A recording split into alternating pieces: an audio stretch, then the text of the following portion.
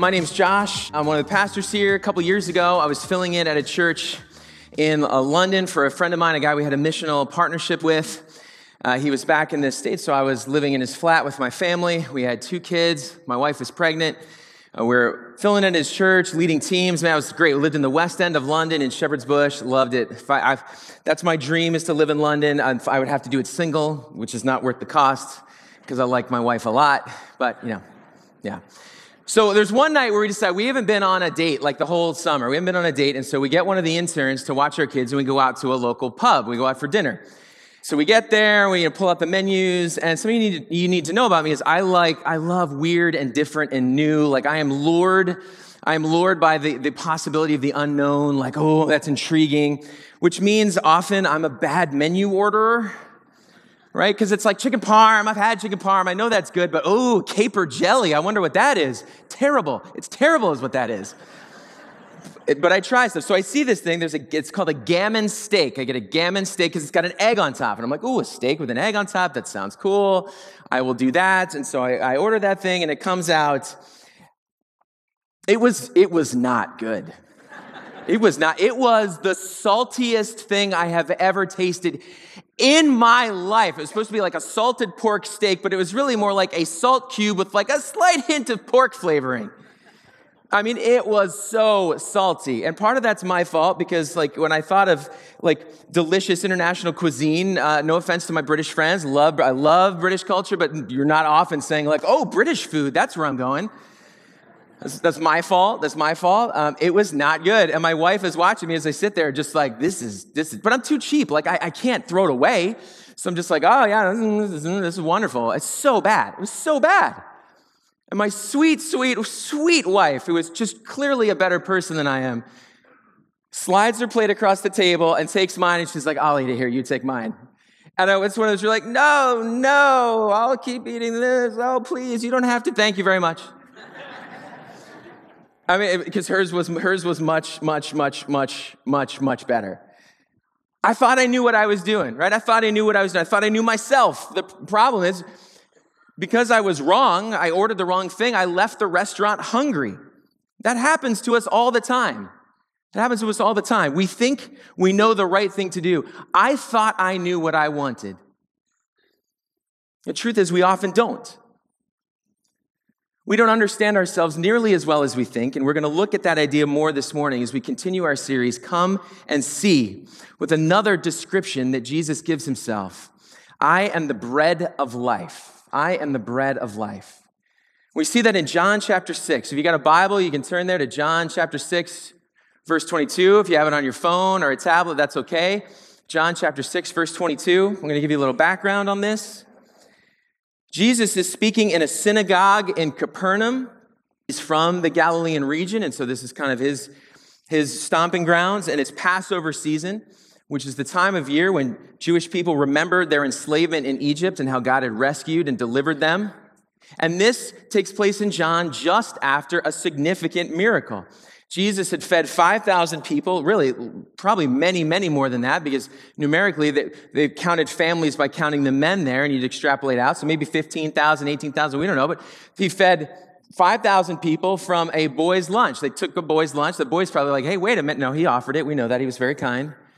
5 fish, 2 loaves, and Jesus multiplied that and fed these people and performed this incredible miracle. That's sort of the context where we are. So the idea of bread and hunger are very, very relevant ideas. And Jesus calls himself the bread of life, which is an intentional metaphor. Because what he's doing is using a physical need to point to a spiritual need. He's using physical hunger to be a picture of spiritual hunger. And Jesus starts talking to these people. And he tells them some crazy stuff that totally catches them off guard. He tells them some crazy stuff that they don't even know how to wrap their minds around because it's big, substantive truths. We get to see in these verses how Jesus, as the bread of life, satisfies, how Jesus sustains, and how Jesus secures for us. First thing we see Jesus do here, the bread of life satisfies our needs. Jesus talks about, I am the bread of life, and he talks about how he satisfies our needs. Verse 35 says, Then Jesus declared, I am the bread of life. Whoever comes to me will never go hungry, and whoever believes in me will never be thirsty. That's pretty significant words there. Whoever believes in me, whoever comes to me will never go hungry. Whoever believes in me will never be thirsty. Not most of the times, not in the right circumstances, never. Whoever comes to me will never hunger or thirst. That's a huge promise. To be honest, that sounds intriguing, right? It's like, okay, never be hungry or thirsty again. Okay, you've got my attention here. Jesus is getting here at our understanding of our needs, because our needs are cyclical, right? We go, how is that possible? I always get hungry again. No matter the best meal we've had, it's not like after the best Thanksgiving meal you had, you push back from the table and you're like, that's it, no more, I'm never eating again. It could not possibly be better than that. We're always hungry again. We're always hungry again. Jesus is really digging at this idea of our understanding of our needs, who we are, what we want, and truly what we need. What he knows is we can't meet our deepest needs on our own. We're unable to do that. We want to, we try to, we think we can meet our own needs. In fact, the belief that we can meet our own needs is really where sin comes from. This idea that we can find good or joy or meaning or purpose or happiness apart from God, that we don't need him to find those things, that we can find fulfillment and satisfaction. We don't need God to experience those things. We misunderstand our needs, and we often fill those needs the wrong way. We confuse wants with needs, if we're honest. We confuse wants with needs. We'll say things like, I need a new pair of shoes. Well, that one's fair. You can always use a new pair of shoes. I need a new car. I need to eat Taco Bell. Here's the thing, I don't need to eat Taco Bell. I want to eat Taco Bell, and I frankly probably shouldn't want to do that. We want things, and we substitute the word need for want. And the reason that we know that that's not enough is, you ever wanted something really, really badly? Ever wanted something really badly? Come on, anybody, you don't have to tell me. I'm not going to call on you and make you answer me here. That would be weird. I'm not going to do that to you. Anybody ever wanted something really badly? You have to have it. Okay, so we have a couple honest people, and then the rest of you are liars. We have all wanted that. We've all wanted something. You're just like, I just have to have this. You think about it all the time. You tell everybody, it's on my Christmas list. You keep hoping for it. Think about that thing that you just had to have. You just had to have it. What happened when you got it? What happened when you got it? Did you walk out of your house and proclaim to your neighbors, that's it! I am finally complete! The longing of my life is over. My needs have been sated, and I am a whole human being. Come to me to find the secret of life, friends, neighbors, and countrymen. That doesn't happen in my neighborhood. I have yet to hear that. Was it enough for you, or did you want more? I'm going to bet you wanted more. We want the wrong stuff. Doesn't mean that the stuff that we want are necessarily bad. It doesn't mean that, but it does mean that the things that we want are very often not the things that will truly satisfy us. They're very often not the things that our souls are longing for. And our sin is really rooted in a wrong perception of God. It's us trying to take care of our needs in our own way, the way we see them, the way we experience them, and the way we want them met. Think about some basic stuff, right? Think about stealing. What's stealing other than saying, there's something that I want, and it matters more to me that I acquire it than that I acquire it the right way, right? Think about lying. The result matters more to me than the way that I achieve that result. Think about adultery. I have needs that I deserve to have met in the way that I want them met. Sin doesn't truly satisfy. It never does. It never does. It's a bottomless pit that we will pour action into, and it will never fill up. In fact, it's like drinking salt water. It just makes us thirstier. It just makes us thirstier. God knows what we need far, far, far better than we do. I love a good quote. Blaise Pascal was a French mathematician, and he talks about this idea this way. He says, what else does this craving and this helplessness proclaim but that there was once in man a true happiness, of which all that now remains is the empty print and trace? This he tries in vain to fill with everything around him, seeking in things that are not there the help he cannot find in those that are, though none can help. Since this infinite abyss can be filled only with an infinite and immutable object, in other words, by God himself. What he's saying is there's a longing in our soul that we will try and fill with all sorts of things, but the reason that we will always feel empty is because God is the only thing that can fill that void. The only thing. We have needs. That's a true thing. We have wants, but needs are real too. We have physical needs. We have emotional needs. We have spiritual needs. As humans, we're just a collection of needs. But our deepest needs are not physical or even emotional. They're spiritual. They're spiritual. You can survive being physically broken or emotionally broken if you're spiritually whole. Let me say that again. You can survive being physically broken or emotionally broken if you're physically whole. You cannot survive the opposite. You can't survive the opposite. Forever is a much, much longer time than the span of our lives, and it's a much, much longer time than what you're going through right now, though it may not feel like it. Jesus, in these verses here, as one writer says, claimed to be the only permanent satisfaction for the human desire for life. Jesus is saying, you find that complete in me. We want our felt needs immediately met in the way that we want them met. Jesus came to meet our actual needs, our spiritual needs, forever. Forever. God satisfies our deepest need through Jesus. The second thing that Jesus describes as he says, I am the bread of life, is that the bread of life sustains our lives. The bread of life sustains our lives.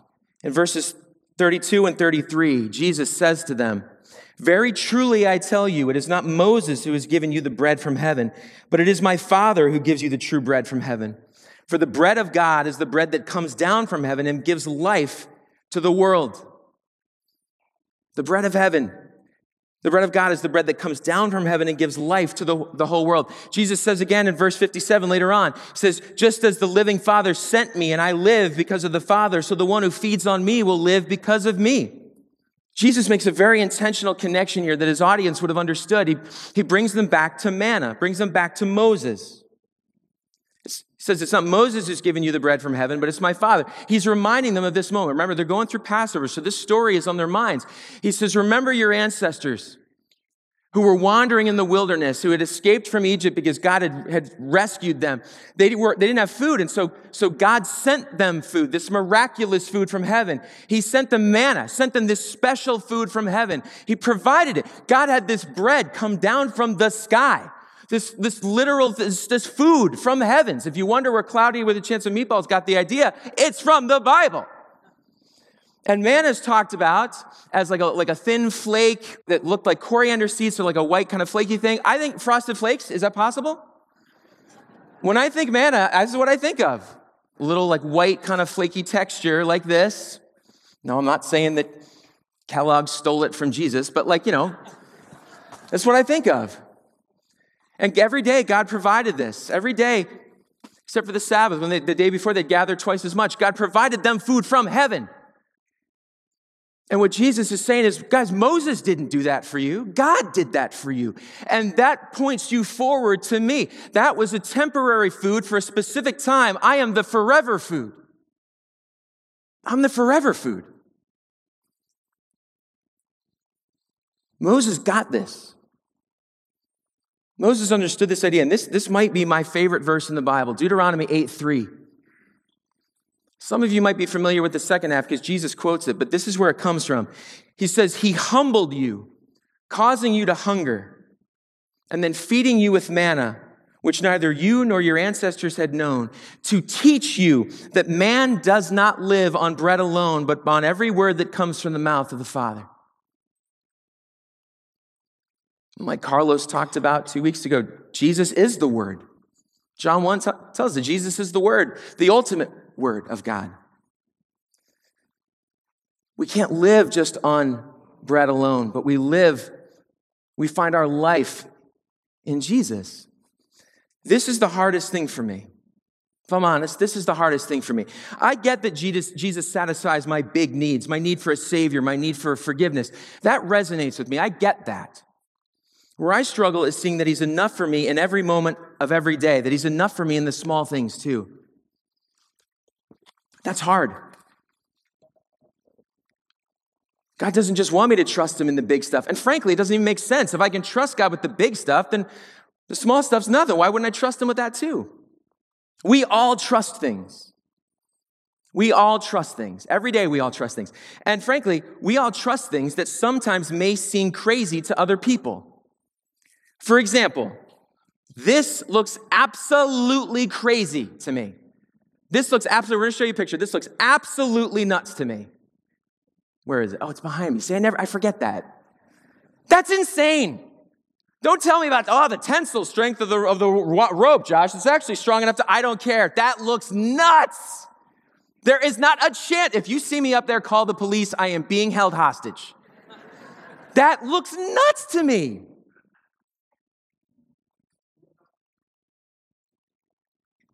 When I worked in student ministry, we would go and do zip lines and rope courses and stuff like that. And I like to think I'm a smart guy. I understand how stuff works. And so I know, they put that harness on you. So you're all strapped in and they get it real tight, so tight you wonder if you're ever going to have kids later on. They're like, is that tight? You're like, that's good. It's plenty tight. And then they hook you on the zip line. And I understand that this is going to hold me. I get it. I know the harness is strong. I get it. I know intellectually that it will hold me. But when push comes to shove and it's time to run off the edge, by the time I get here, I'm I think I'm just going to hold on to be safe. When the reality is, if the wire snaps, me holding on to this harness is not going to do anything. It just will help them find the harness when they find my body. But there's still that part that's just gonna hold on because I just don't want to, I can't fully trust something else. It's hard. Trust is hard, and trusting God can be hard too. Sometimes we'll say, well, God, just show me a sign and I'll trust you. Just show me a sign, God, just do this thing I want. Just look, you and me, just between friends, you do this thing, I'll trust you, that'll be cool. Just trust me. We have this great idea that's that's all. I just need some proof. Not even a lot of proof, just a little proof. Just like proof light, diet proof. That's just enough for me. Just a little bit of proof and I'll be fine. Well, the people in this story said the same thing. In verse 26 and 27, Jesus answers them. He says, very truly, I tell you, you are looking for me, not because you saw signs I performed, but because you ate the loaves and had your fill. Do not work for food that spoils, but for food that endures to eternal life, which the Son of Man will give you. For on him, God the Father has placed a seal of approval. They're saying, well, Jesus, just show us a sign. And Jesus very nicely says, I have done that. You know when? Yesterday. Literally yesterday. Not metaphorically yesterday. The day before yesterday. Remember the food you ate for dinner and how I made that miraculously more than enough for everybody? I literally just did this. And the Israelites did the same thing when God provided manna. Think about it. The Israelites have their bowl full of manna that they've gathered, right? They're their bowl full of manna. And we see in the Old Testament, they're like, God, where are you? You have forgotten about us. We need to eat stuff, and you don't even care. We're out here struggling in the wilderness, and if only you would care enough about us to be present in our lives, I don't even know why you're not doing anything. It's going to take me a minute to swallow this bite. Boy, that is dry. They are complaining to God as they eat the food that he provided from the sky. So before we get too cocky for ourselves, I'm going to be spitting this for a while. We got to remember, people who ate sky food still wrestled with it. We're going to wrestle too. When our oldest child turned 1, my wife found out that she was pregnant again. And we were really excited, super excited. Pregnancy's going well. We're looking forward to meeting this new life. And we're out one day at King of Prussia Mall, hanging out with some friends. And Bethany texts me from the bathroom and says she's having a lot of bleeding and she's really scared. And so she calls the doctor. We set up an appointment and we go in for an ultrasound. The doctor does the ultrasound, or our ultrasound tech does the ultrasound, and we have a babysitter, so we got and wait, and they tell us it's going to be a while. And so I said Bethany home so she can relieve the babysitter, and I'm just sitting out there. I end up sitting out there for an hour. They call me back, doctor's on the phone, and just says a bunch of stuff, and I don't fully understand. I'm like, it's all kind of a blur.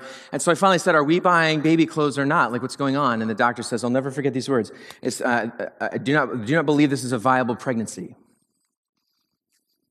And so I walk out to my car, and I call my dad, and I'm on the phone with him. I get to my office, and I just start walking around in a field, and then I have to hang up because I just feel myself start to unravel. Because it had taken my wife and I 5.5 years to get pregnant. We'd struggled with infertility. And what I wrestled with is, God, why would you do this? Why even let us get pregnant? Why even give us this false promise just to take it away? I've had students that have gotten pregnant. Do you not think we'd be good enough parents? Why would you tease? It just felt mean-spirited. And I could feel God speaking to my soul, not audibly, but to my soul. Are you going to trust me less because of this? Are you going to allow this to change your view of me? And my answer was yes, because if you were good, you wouldn't have done this. This is the worst thing you could have done. It would have been better for her to not get pregnant at all than for you to take this life away. And the next day, I had the same conversation with God. Are you going to let this change your view of me? Are you going to trust me less because of this? And I said, yes. And then the next day, the same conversation, and the next day for a week. And so it's one of the most significant moments of my life that I can remember just feeling like God speaking to my heart, asking me that question again, and something breaking inside of me and saying, no, you are still good. You are still faithful. You are still loving. This doesn't change who you are. Probably one of the hardest things I've ever had to say in my life. But there was such freedom in that moment because God was digging out something in me. We had to end up going to see the doctor the next day for an appointment. And they do an ultrasound and everything's fine. There's the heartbeat and everything's normal. And I'm convinced it was a miracle. It was our daughter, Izzy. And when I see her frequently, I think about that. It doesn't matter, though, if it was a miracle or not, because the point of the story wasn't the result. The point of the story for me was God didn't need me to tell him I trusted him. God knew I needed to tell him I trusted him. God didn't need to hear me say it. God knew I needed to say it. God didn't become more good. God helped me realize how good he had been the whole time. I was concerned about the wrong needs, and so I had missed the signs too. God had been so faithful to us, and I lost sight of that. He had sustained us, and I had trouble seeing that as enough. That's why Jesus says he's the bread of life. He is what sustains us. He's what gives us hope. He's what helps us to look forward. He's what reframes what we're experiencing. That's why, frankly, reading the Bible is important, because the better we understand who God is, the quicker we can reorient our hearts back towards him. God sustains our lives through Jesus. The last thing we see here is the bread of life secures our forever. Verse 40 says, "For my Father's will is that everyone who looks up to the Son and believes in him shall have eternal life, and I will raise them up at the last day." Verse 47 says, "Very truly, I tell you, the one who believes has eternal life." Verse 58 continues, "This is the bread that came down from heaven. Your ancestors ate manna and died, but whoever feeds on this bread will live forever." Jesus points us to the Father through himself here. Jesus talks about eternal life 13 different times in these 37 verses. You think it's important to him? He's trying to tell them over and over and over and over again. Where do you look to see your security? Because his audience was focused on the material, and he wanted them to think beyond that. He points to the idea that they were made for something more, and so are we. He points to something that I think makes sense to us at a deeply personal level. C.S. Lewis says it this way: "If we find ourselves with a desire that nothing in this world can satisfy, The most probable explanation is that we were made for another world. The Jewish audience here wanted to know what they had to do to inherit eternal life. Literally, they said, what must we do to do the works God requires? And while there's a willingness in that, we see this bent towards self-sufficiency. Well, just tell me what I got to do. Give me a list. Which, if we're honest, that's very much us. All right, what do I got to do? What do I got to do? Just tell me what to do. They figured they just needed the right combination of good things, and Jesus instead pointed them to himself, because eternal life isn't a reward we earn, it's a gift we receive. It's a gift we receive. He's trying to take us out of the driving force there, because if it's something I earn, then I'm the one who has had agency there, right? It's because of my effort. I have achieved something. But what Jesus is saying is, this is a gift that I give you. He wants people to receive him for who he will be to them, their Savior, their rescuer, and not just what he can do for them. He wants people to know him and to experience him and to have a relationship with him, and through him, a relationship with God. Because Jesus knows our deepest needs are not physical or emotional. Our deepest needs are spiritual. Our deepest needs are spiritual. And God secures our forever through Jesus. Now, what do we do with that? Well, Jesus kind of gives us a template for that, but I want to explain something first. It says in verses 55 to 57, Jesus is talking. He says, "For my flesh is real food and my blood is real drink. Whoever eats my flesh and drinks my blood remains in me and I in them." And then he doubles down. "Just as the living Father sent me and I live because of the Father, so the one who feeds on me will live because of me." We're friends, right? We can say, that's a little weird. It's a little weird, Jesus. What are you talking about there? And this idea would have been even crazier to the people that he was talking with, because the Old Testament law explicitly forbade the drinking of blood. I mean, this was a huge deal. So what's Jesus mean? Well, first, let's say he doesn't mean literally eating his flesh and drinking his blood, because that's, cannibalism, and that's generally frowned upon. You'll see it a lot of places where that's okay.